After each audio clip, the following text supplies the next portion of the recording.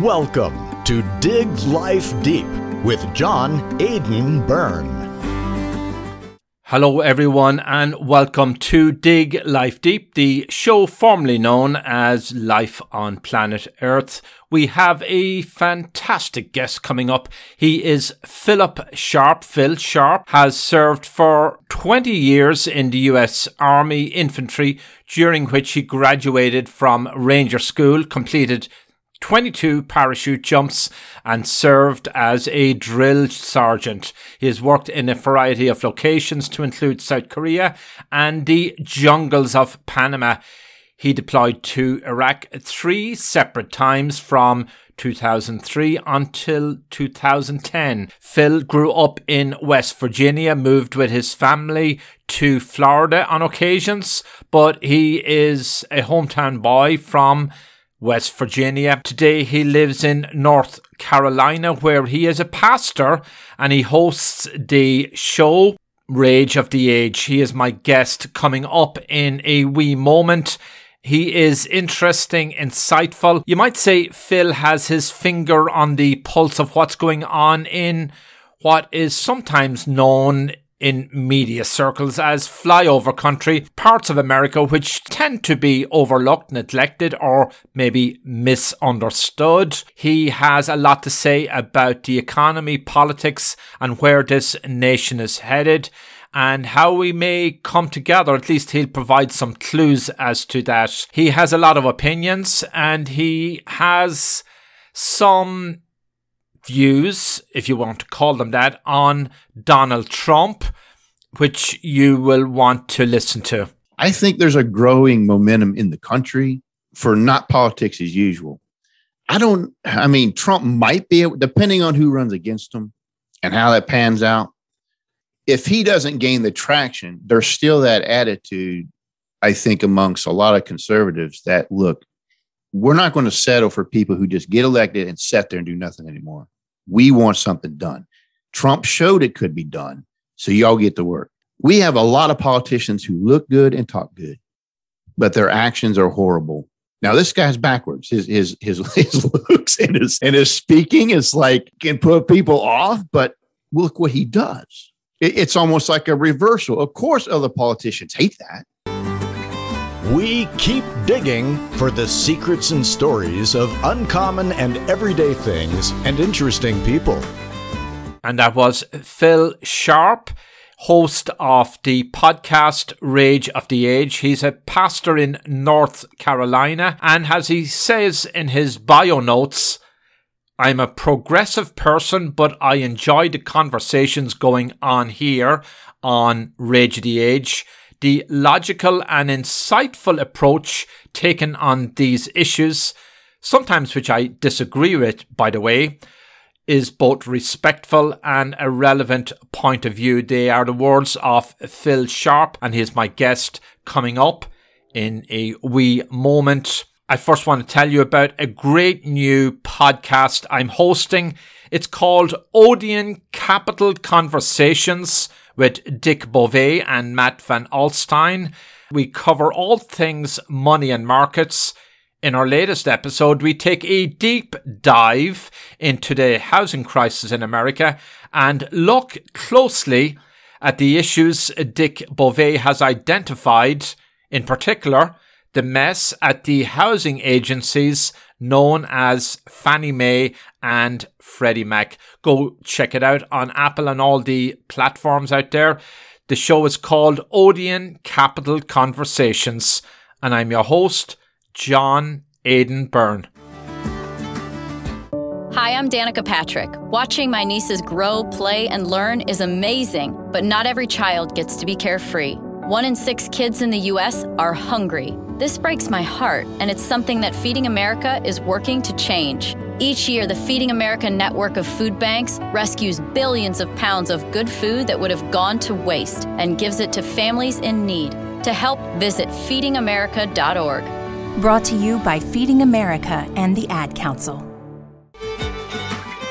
My guest is Philip Sharp, Phil Sharp, if you will, and he is the host of Rage of the Age. He is a pastor in North Carolina, and he has a fantastic and checkered but brilliant background, 20 years in the US Army Infantry, and a lot of service, a lot of insights. He is going to, well, maybe blow your socks off. You can make up your own mind about where Phil goes in this conversation, and I want to have somebody who might have opposite opinions in a coming episode, but for now, make up your mind on what Phil is going to tell us. I'm your host, John Aidan Byrne. Philip Sharp, welcome to my show. I'm going to begin by saying you had me on your show recently. You graciously invited me on. I had fun during that interview. And so this is not one of those silly, awkward quid pro quos. Halfway through the interview, my light bulbs went off up in the brain. I said, God, I got to ask Philip onto my show. You have a lot to say. You have a fascinating story. You have incredible background. And we're going to get to all of that in a moment. Right now, you describe yourself as a pastor, but you had a former life as well. You're, I guess, a man of God. You believe in God. You're a Christian. You came to that late in life. You served in the military. You grew up in West Virginia, coal mining country. It's declining, we know, a little bit, maybe a big bit, and that's Joe Manchin's home state, and we could get into that. And you're now living in sunny North Carolina. I say sunny because in New York and New Jersey, all I'm looking at right now is foots and foots of snow. I've been shoveling my son, plowing out, and the fire is roaring upstairs, although it's a beautiful, our house is heated up with gas. I keep mentioning this fire that we light in our home, I guess just to create some kind of an atmosphere, and it helps. Ambiance, yes. Yeah, an ambiance. So, Philip, welcome to my show. Tell us about yourself. Well, John, first off, it was a blast having you on Raids of the Age. You were a great interview. Talking with you, you're an interesting man. I mean, don't pawn that off on me. You're an interesting man. Oh, you flatter me. You flatter me. I'll take that. Yeah, you can have it. And and it's a pleasure to be invited here to your program just the same. Well, my question was, I guess I'm listening. People are listening to your accent now. They realize you're not from the New York, New Jersey region. You grew up in West Virginia, and now you live in North Carolina. My question really is, give us your backstory and bring us to how you became a pastor in your local community. Being a pastor is something I would have never told you most of my life, that's what I'm going to do.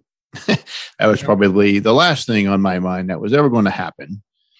It wasn't my goal. It wasn't a dream. It wasn't a drive, nothing. It just came along. I wanted to be in the military since I was small. And that's exactly what I did. I joined the Army in 1990, served in the infantry for 20 years, been to Iraq 3 times and numerous other locations. Different types of schools and services that I've done while in the service. Most of it was enjoyable and I loved it.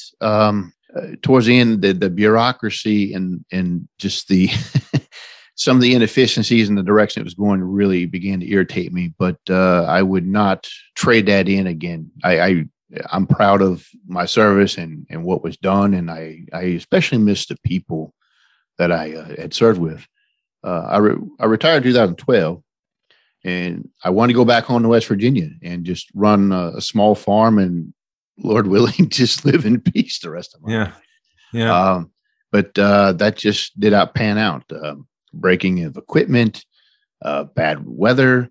My back had been thrown out in the service, which inhibited a lot of what I could do physically now. So that dream just did not really take off. Long story short, it took me 10 years to study to be a pastor. That's not the normal route. It just, with each move, doing the different states in the military, they'd lose my paperwork. I'd have to retake the test again. Just crazy. There goes the inefficiencies. Yes. Yeah. And it made me think, well, Lord, maybe this ain't what you want me to do. And, and in a way I was kind of okay with that. But it ended up taking place anyway. And I've been a pastor here in North Carolina for coming on about 4 years now. You have your own church? Yes. I pastor the Warrenton Church of God. You have a congregation, you're in charge, you administer it, and many people attend. Ooh, we're probably like in the 30s right now. Mm-hmm. It's been up to about 68 at one time. I showed up as a little less than that. It fluctuates, especially with the COVID. It's been up and down quite a bit. And that's about what we're running right now. Is it a fundamental evangelical style church? Well, I guess it depends on how one wants to use the word evangelical now anymore. It's one of those abused terms like most church words. Yeah. But it's I would say it's theologically conservative. And one of the distinctiveness of the Church of God is it still has the belief in the charismatic gifts that are mentioned in the New Testament. We don't believe in secessionists like it ended after the apostles.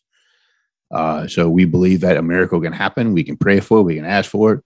That God can heal now, and that they're still speaking in tongues. There's prophecies and things like this.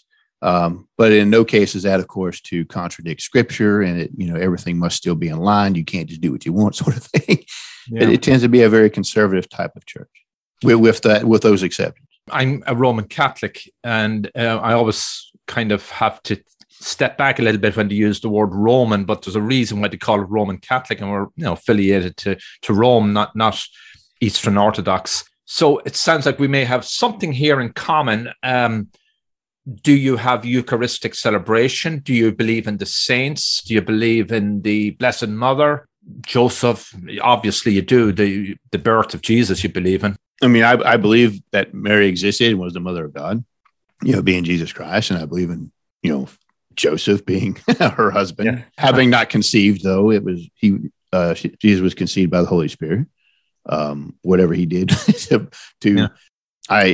we don't pray to saints or wear their for intercessions. Like you don't pray to saints for intercession. The only intercession we believe in is through Jesus Christ. Do you have Eucharist? Oh yes, we have communion. It's not like every time we gather, though, which seems to be the case for many liturgic churches. We do it once a month here, and that's because I instituted it, which I find disturbing. I mean, it's something that should be more common, I think, because of what it celebrates, the body and blood of Jesus Christ, his sacrifice, the promise of his return. In the Catholic Church, we have the concept of transubstantiation during the celebration of the Eucharist. That's the actual real body and blood. Statistics tell us, I don't know whether I believe this, baffling a bit, not all Catholics believe that. Maybe at least half of them don't. That's one statistic I said. What's your take on it? I don't know if it's literally the body and blood, but I believe I'm probably closer to Luther on this consubstantiation. That it's the Holy Spirit's with it, and it's a holy thing. It's nothing that you treat as common or profane. It's not just bread or because it's when Paul talks about it in Corinthians to the Corinthians, he's like, look, some of you all have fell asleep, meaning you died or got sick because you mistreated the Lord's Supper. Yeah. And that's because it's like grabbing the ark and you're not supposed to. It's sort of like, to me, that's what it is. It's a holy thing. And you have to treat it accordingly. That is just a piece of bread and something to drink, and it represents this. It's a little bit more than that, but I don't think it's the literal body and blood of Christ per se. Up to the very early 60s in the Catholic Church, it was celebrated in Latin, of course, and then we went to the vernacular. Yes. And of course, there's a controversy over that at the moment. There's a lot of Latin traditionalists who really devoutly attached to the Latin rite, and got some of them maybe in a bit of trouble, or they're upset with Pope Francis because he comes across as trying to dial that down a little bit. I presume your services are in English. They are. Well, they're in whatever language of the people attending, the primary language. I hope to be starting a Spanish service here within our building soon to reach the Spanish community around us. So that would, of course, be conducted in Spanish.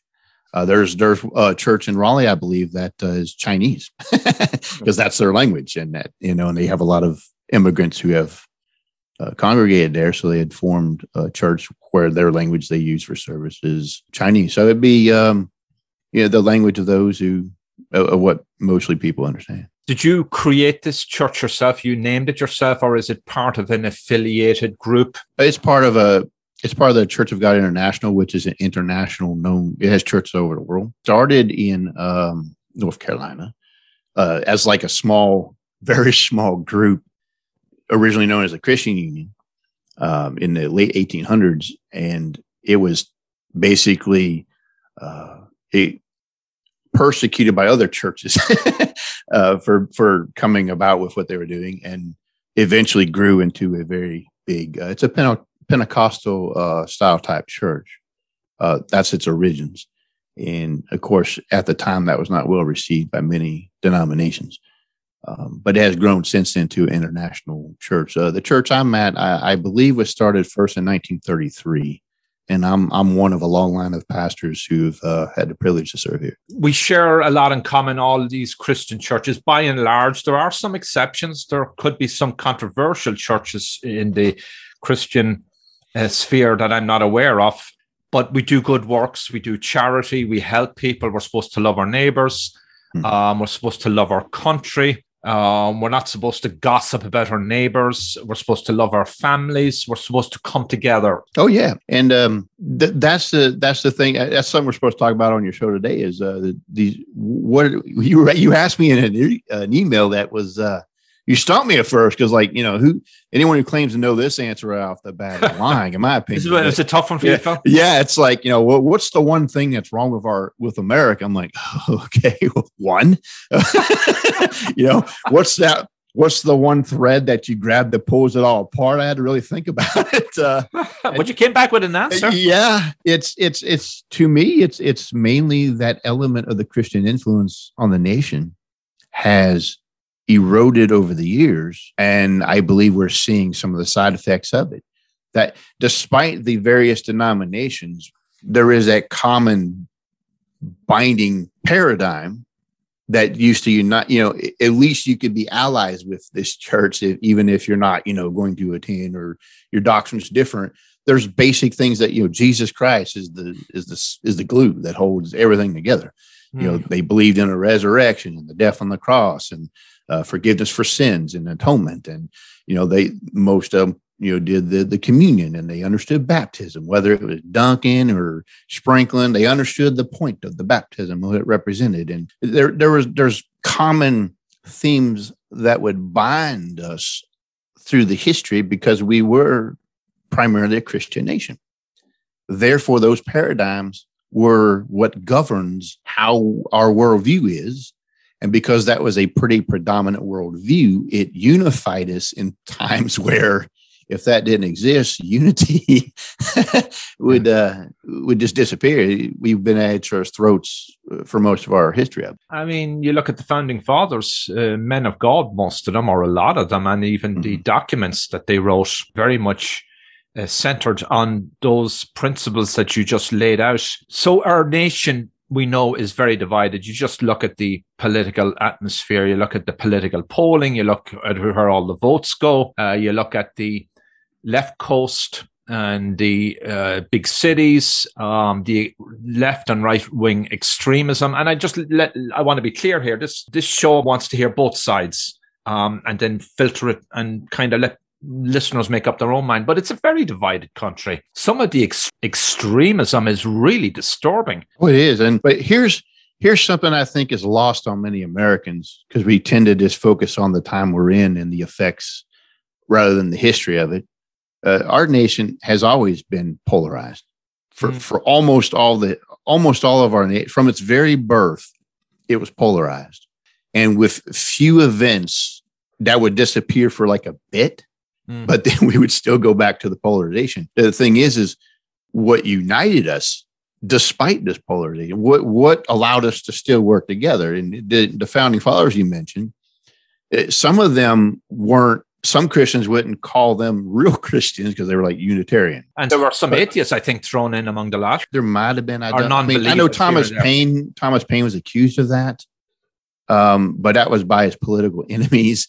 And I don't know if they weren't like full blown fundamentalists, as the word may use. They believed in a creator God. They believed at a bare minimum, they believed that Christian virtues were beneficial to society and therefore were for the propagating of the Christian religion for that reason alone, even if they themselves were not going to fully take it seriously. You said that America has been polarized for the longest time possible.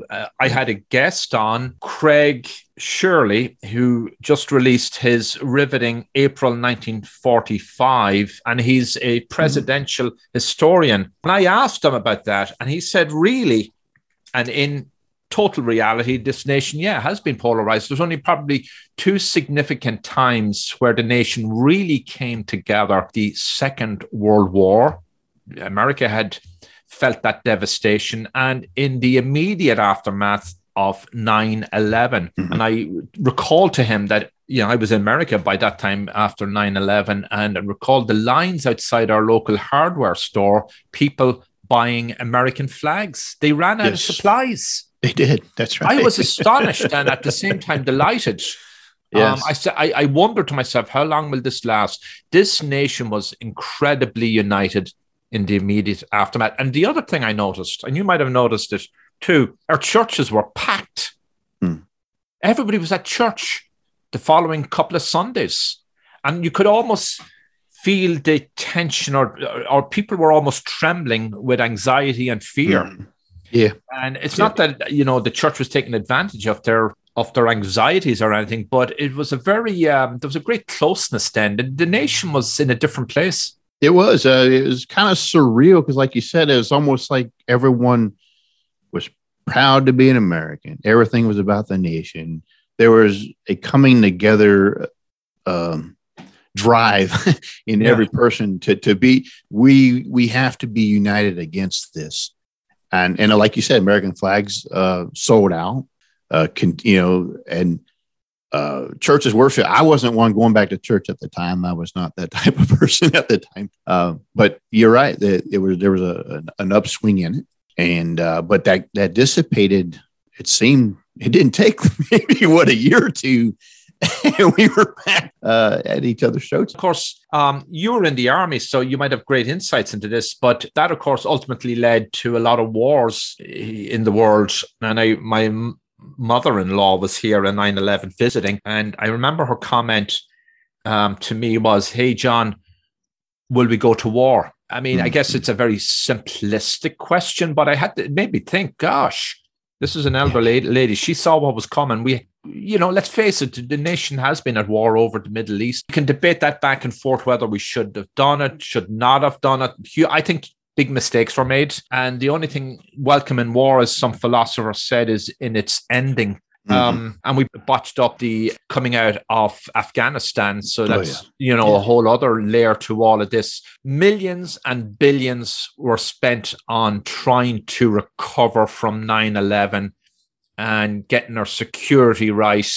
It completely upended, I think, American society. And I think maybe that's partly the roots of our current division, or is it more? War always brings unity, but the truth is there's, and they can't always say this out loud. There's always a group that wants you to lose because they want to get political leverage from it.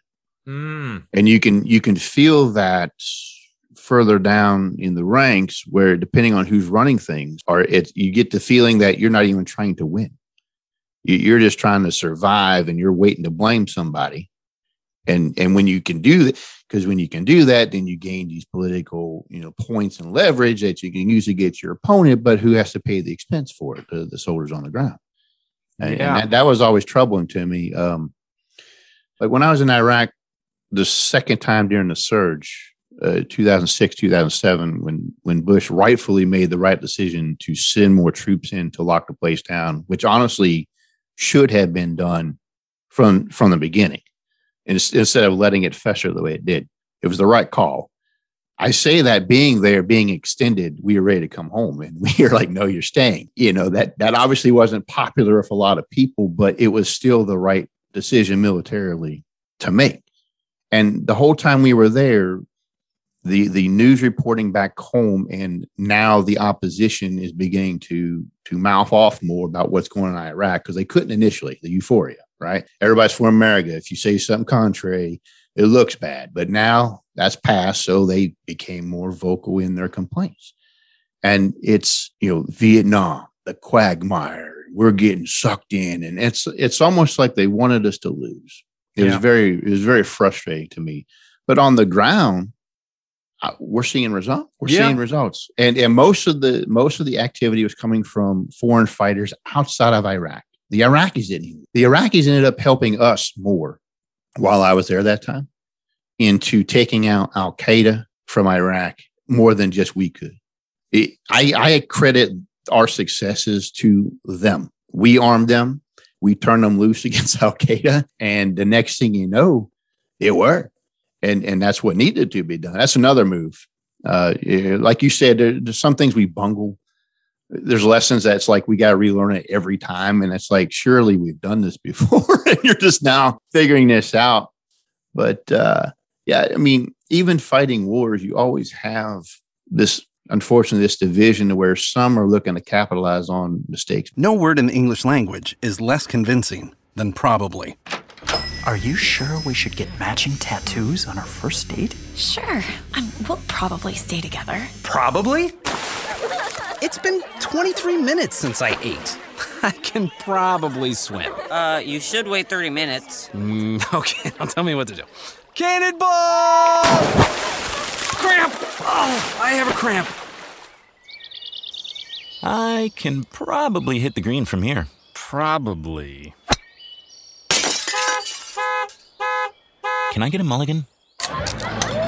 Ready to go? Hey, are you sure you're okay to drive? Yeah, I'm pretty sober.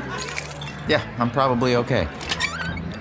Probably okay isn't okay, especially when it comes to drinking and driving. If you're drinking, call a cab, a car, or a friend. Buzzed driving is drunk driving. A message brought to you by NHTSA and the Ad Council. My guest is Phil Sharp. He's host of the podcast Rage of the Age, and he's a pastor in North Carolina with lots of fascinating opinions. I'm your host, John Aidan Byrne. You referred earlier to the creeping bureaucracy and bungling in the army. Some people would say it's gone very PC in the last couple of years. It would seem that way. I got out in 2012, so I haven't been in it personally for the past, how long would that be now? 10 years or something. But even as I was getting out, you could tell there was a whole ramping up of, how you could speak and what you could say and constant political lectures we had to start attending. It was getting really just, I'm like, what is this? So the Soviet army, appoints your political commissars to every unit. I mean, this is, what is this? Right. But I've talked to who had still been in the army afterward were explaining to me it was just getting worse and worse to where you're afraid to say anything. So they were clamping down on free speech in that sense. Yeah, which in all technicality, the army can do that. Yeah. It's only doing it for one. It's only attacking one political view, not the other. Now, I can understand if you suppress it all to enforce military discipline. That makes sense. But when you're clamping down on one, but you're encouraging the other, that's just pure political maneuvering. And that's dangerous and poison to any military force. I can't imagine the way the US Army has headed on social issues goes down very well with social conservatives. The kind of quota system it has got into about women, transgender, and all of that stuff. It must be really confusing to people who simply can't fathom that and may actually be repelled by it. Or some are repelled. I think most of it is what repels a lot, especially of soldiers, is there are people getting promoted not because they should be promoted. Yeah, they're just promoted because of, they happen to be of a particular race or a particular gender, and that's what they want to highlight. And they can't fail. They're going to do well. They're going to succeed. Every little thing that's done, if you're going to pass that medals, now the trend is, hey, give it to a woman. You look like you're this, hip progressive commander, and that's of course a political move to say, hey, I'm ready for my star because I'm this type of guy, right? Yeah. But then you have everyone else who's doing all the work with them, and they don't get recognized at all. They're going to get ignored. It breeds dissension, and there's no one's trusting anyone with anything, because it used to be You had to prove to me who you are. I don't care who you are. Now it's from these people are special, make them special.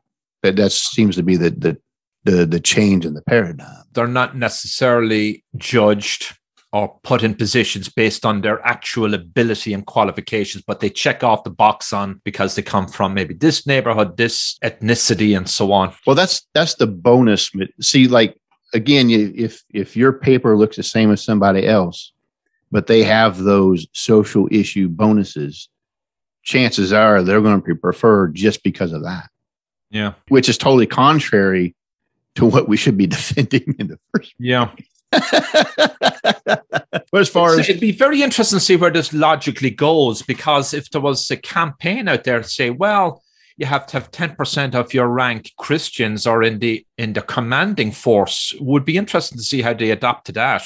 We want somebody who's from an evangelical church because they've been getting the bum's rush over the years. And well, that's not going to happen because, they just don't have the political clout to make that happen. Yeah. And that's what it all comes down to. And at the risk of maybe saying this wrong or offending people, and I don't mean to offend anyone, I will begin by saying I have great friends everywhere in all communities, all backgrounds, Black, Latino, identify different ways. I love them all. And it's not for me to be judging anybody, but I'm always kind of amazed that we have this, in the last couple of years, restive voices on, for example, the Black Lives Matter movement.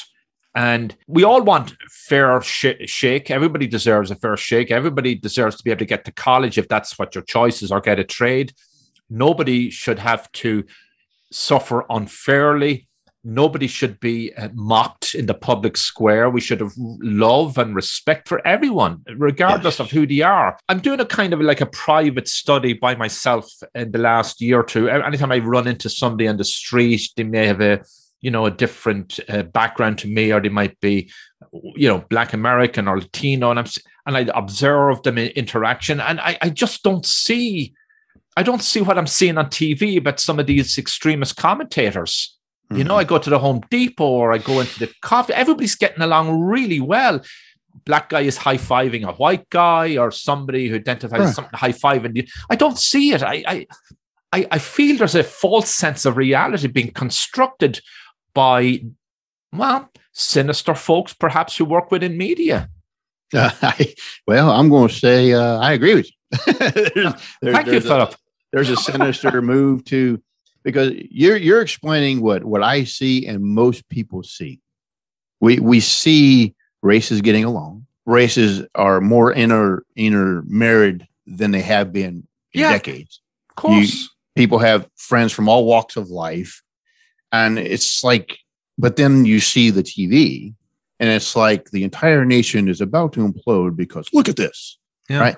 But again, if they just did their report, if they did their reporting, it'd be a boring story, I guess, right? Or it wouldn't be as implicated as it is. Maybe your ratings would drop, and that's part of the problem. But I do think that's it's a ratings game too. Yeah, ratings game. But with that ratings game is because a lot of the things that we had watched, mainly during 2020, with what you're talking about, they were staged. And part of this is because many in the Black Lives Matter movement come from a classical Marxist type of mindset. In their mindset, they tried to present the image of everyone's just outraged. And because everyone's outraged, we have to do something. Oh, we have the answer for what needs to be done. It just happens to correspond with that, right? But all these events that happen, people are having these protests.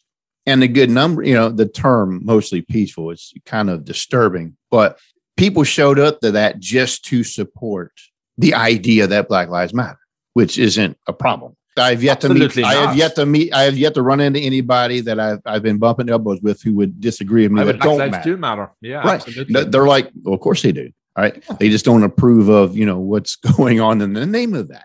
Yeah. But so, these people coming together to protest, and it was mainly over the actions of the officer, which everyone was like, that guy needs to go. Right? Yeah, it didn't matter. It's like, what is he doing? He needs to go to jail. We're talking about the George Floyd. We were all united. It was terrible. The nation was united, left and right, about the guy. And then the protest came out. But then these cell groups, and this is very far left wing oriented. You can see this back all the way into the 1800s. They would go into these crowds, and they would purposely, there's a science to it. They would guide these groups and make things happen to give the impression that everyone's just so outraged that action is needed now. And that's the game. That's the psychology of the political moves in which they're making. Amazing analysis. And to put it in context, what is the percentage of U.S. population that is Black American? 14%, I believe. So you look at the numbers. More and more have now entered the ranks of the middle class, right?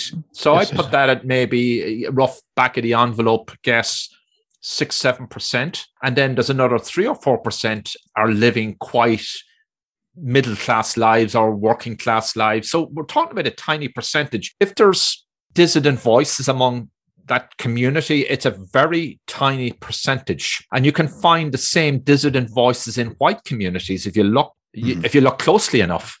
So there's a lot of fabrication about all these what happened a year or two ago on the streets. I do believe that there were bad actors behind some of the violence and who fueled it. Oh yeah, and it was intentional. It's an actual political strategy to give the impression, because when people are in a state of anxiety and fear, and there's crisis going on, you can ask them for more things and more power than they would normally give you. And that's the whole goal of it, is that look how horrible things are. We have to do something. We must take drastic action, which if it was normally discussed in our constitutional mindset that Americans usually have, we're like, you can't do that. But when it looks like the world's falling apart, you're more willing to go, we got to do something. And that was pretty much the play that was made. You made an interesting point, though, as far as dissenting voices. Look, I know at least where I'm living, our population here is about almost half and half Black, white. And then we have the sizable growing number of Hispanics moved to the area. And everybody's, there ain't no race war going on here or anything, but there's many friends, and some of them are in our congregation that, they look at Black Lives Matter with distrust and believe it or not, them. Yeah, well, it does, but and we have Black Republicans in this area, which if you listen to the news, that's impossible. A Black person could never be a Republican, right? I mean, but that's just how it is. We size everybody up into these groups and say you're this and this is what you think, and that's not even close to true. We know that on a personal level, but for some reason, when it's talked about on a grand scale, when you're looking for ratings, you tend to overlook those things. You grew up in West Virginia, Joe Manchin's constituency. Yes.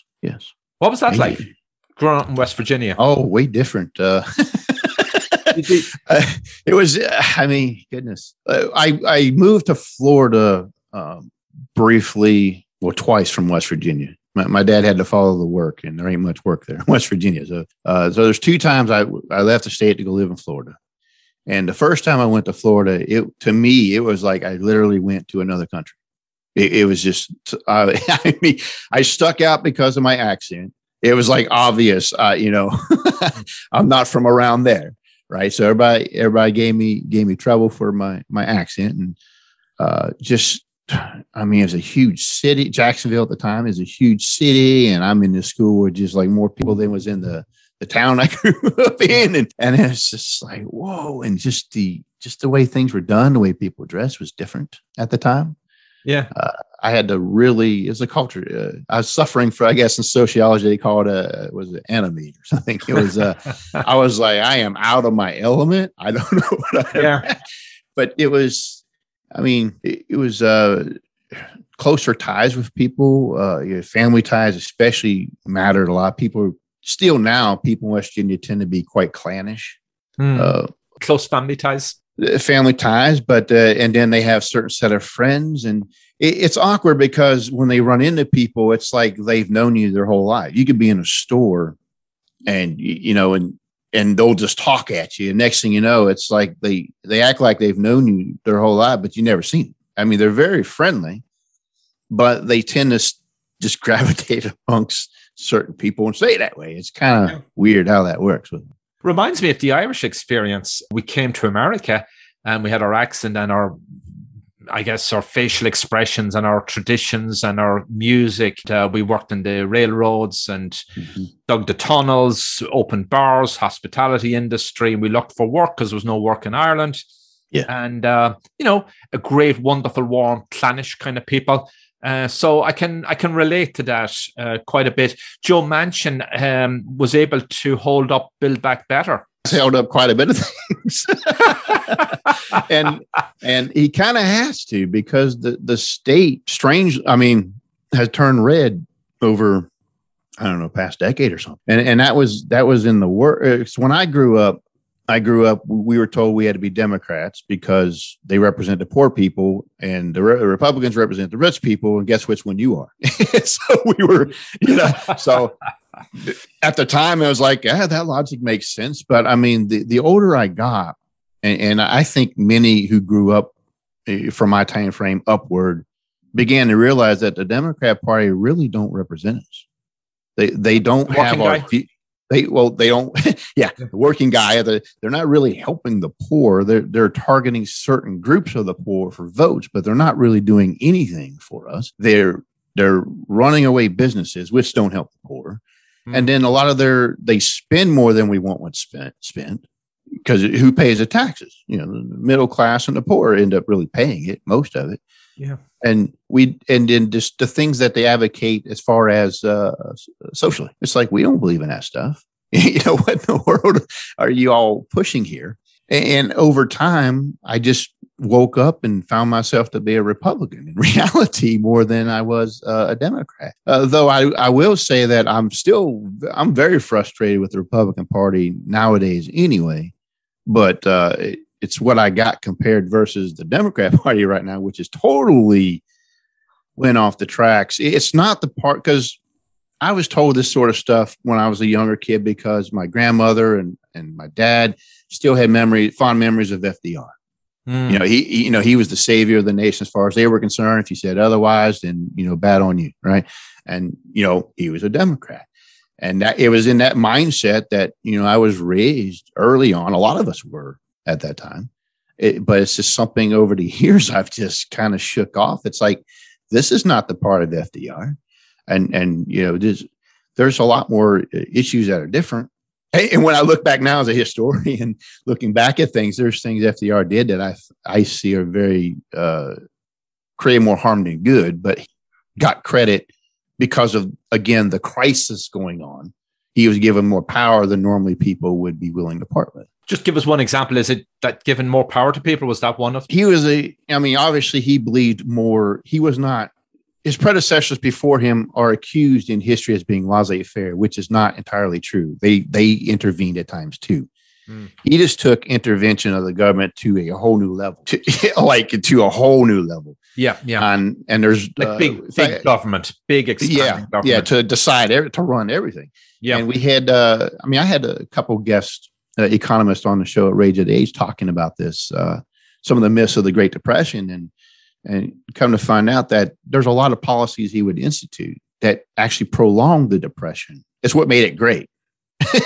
Is that intervention affected everything else within the economy. I've heard some theories on that too, and some of them sound pretty credible. They do, when I think, and of course, again, growing up in our school system, FDR's kind of like a god, and he saved the country, and that's all you get. You don't hear the opposing thought processes of, hey, you ruin the market, you interfere with the economy, you cause a food shortage. I mean, there's all these other things that are brought up that you don't hear in our schooling, but that, we have our own time now.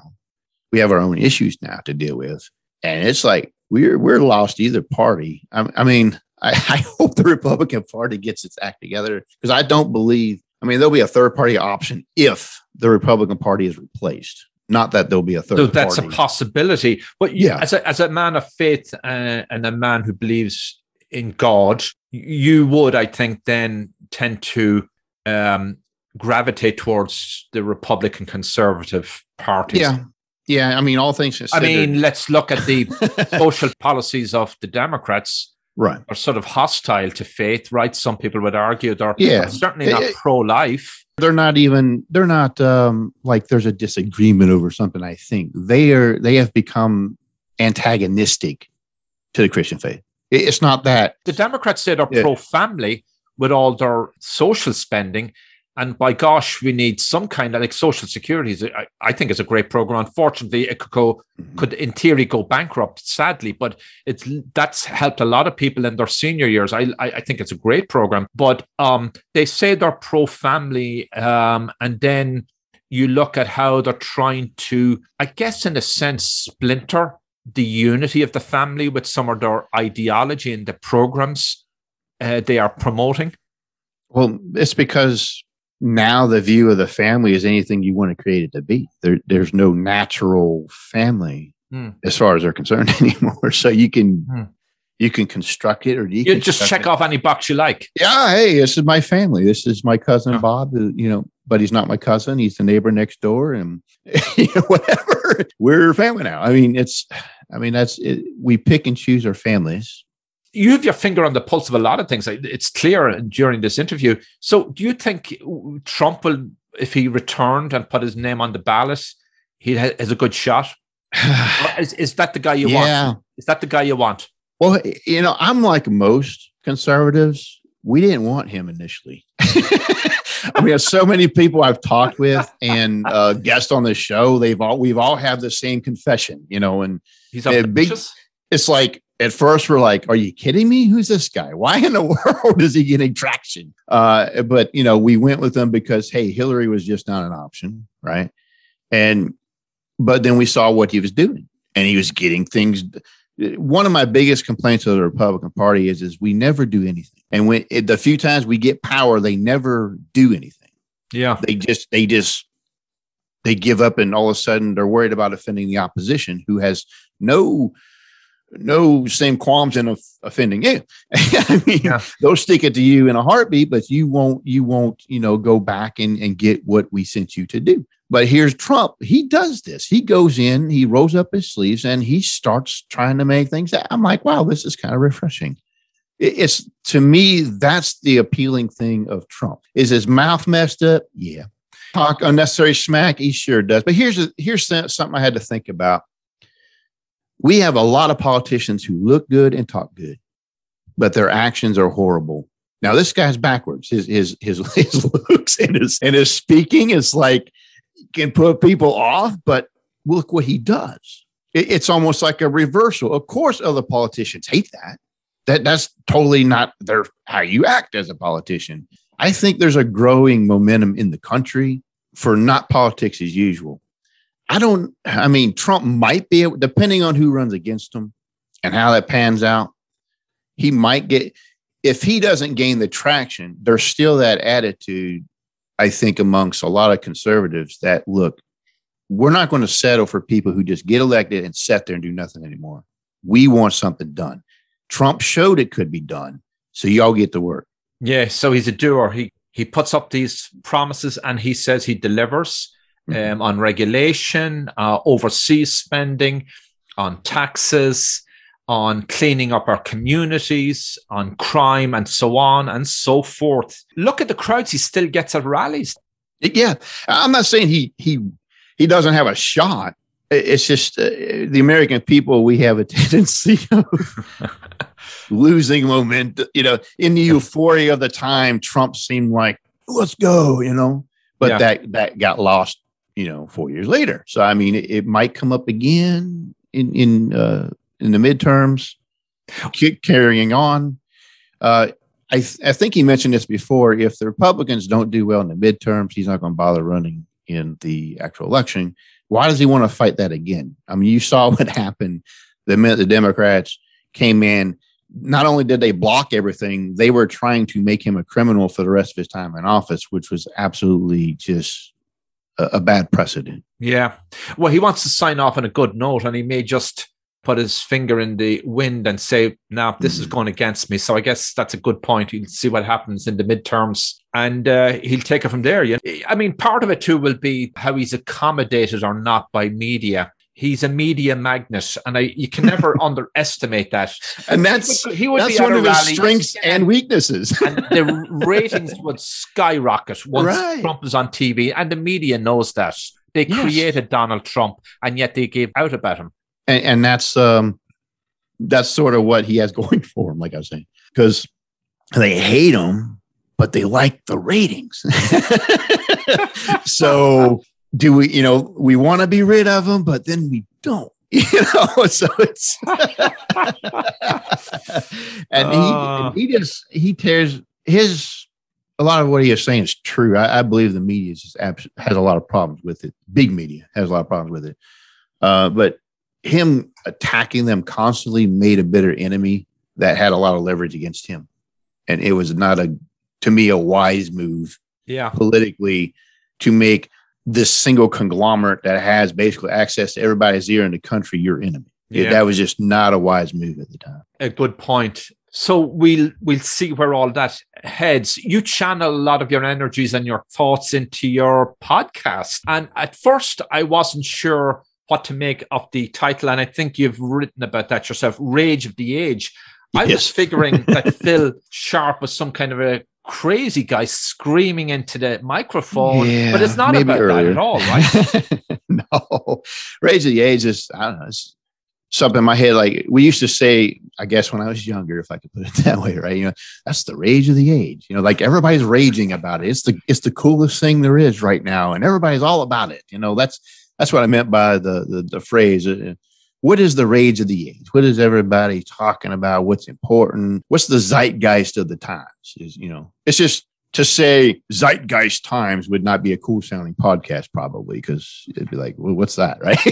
Rage of the Age sounds more catchy. I figured, look what's going on now, and I just want to present. I have conservatives, but I also have had progressives and left wing on the show to just discuss things that are going on that people see as relevant now, and I want to get to the heart of the paradigm. And you're a curious person. How can people reach you? Your website, any addresses, Twitter, all of those good handles?